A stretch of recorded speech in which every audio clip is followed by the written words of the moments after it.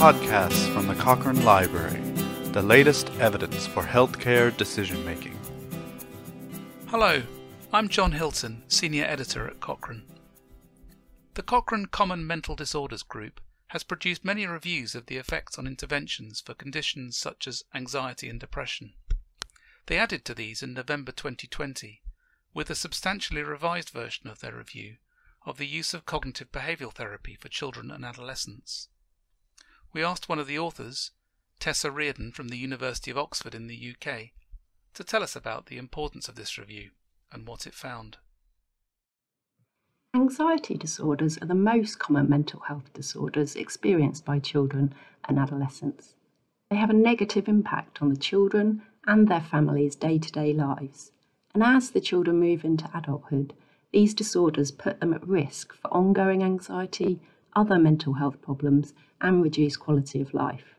It's therefore really important that we ensure that children with anxiety disorders have access to treatments that are known to be effective.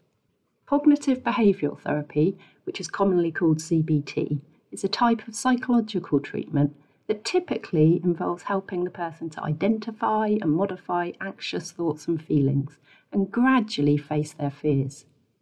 Previous Cochrane reviews in 2005 and 2015 found that CBT is an effective treatment for anxiety disorders in children and adolescents, but we know that families often struggle to access treatment and support for anxiety difficulties in children, and very few access services that offer CBT.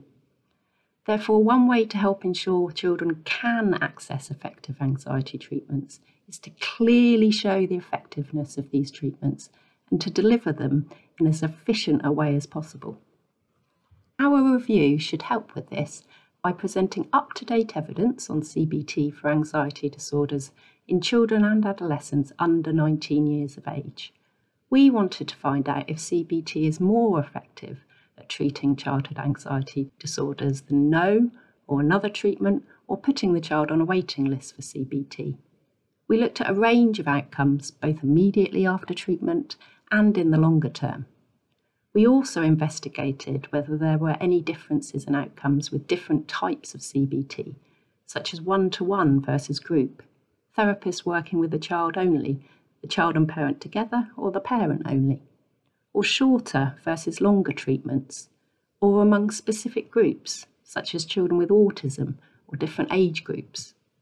We are now able to include 87 studies involving almost 6,000 children with anxiety disorders in the analysis, which is more than twice as many studies as the previous Cochrane review. This evidence shows that CBT is more effective in the short term than no treatment or waiting list, with benefits across anxiety and broader outcomes.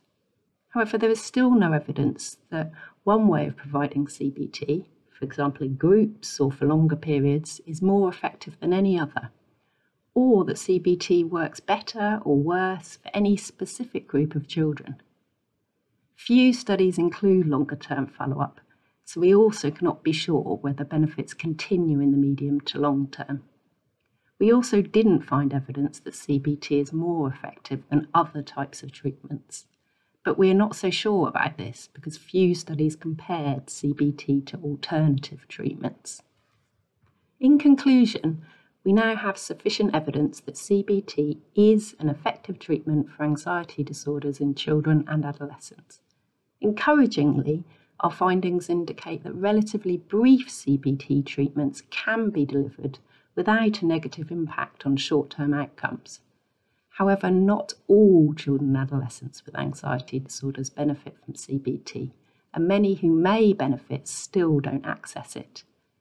Therefore, important steps remain, including finding out how best to improve outcomes for all children and young people with anxiety disorders, and ensuring that effective treatment is available for those who may benefit.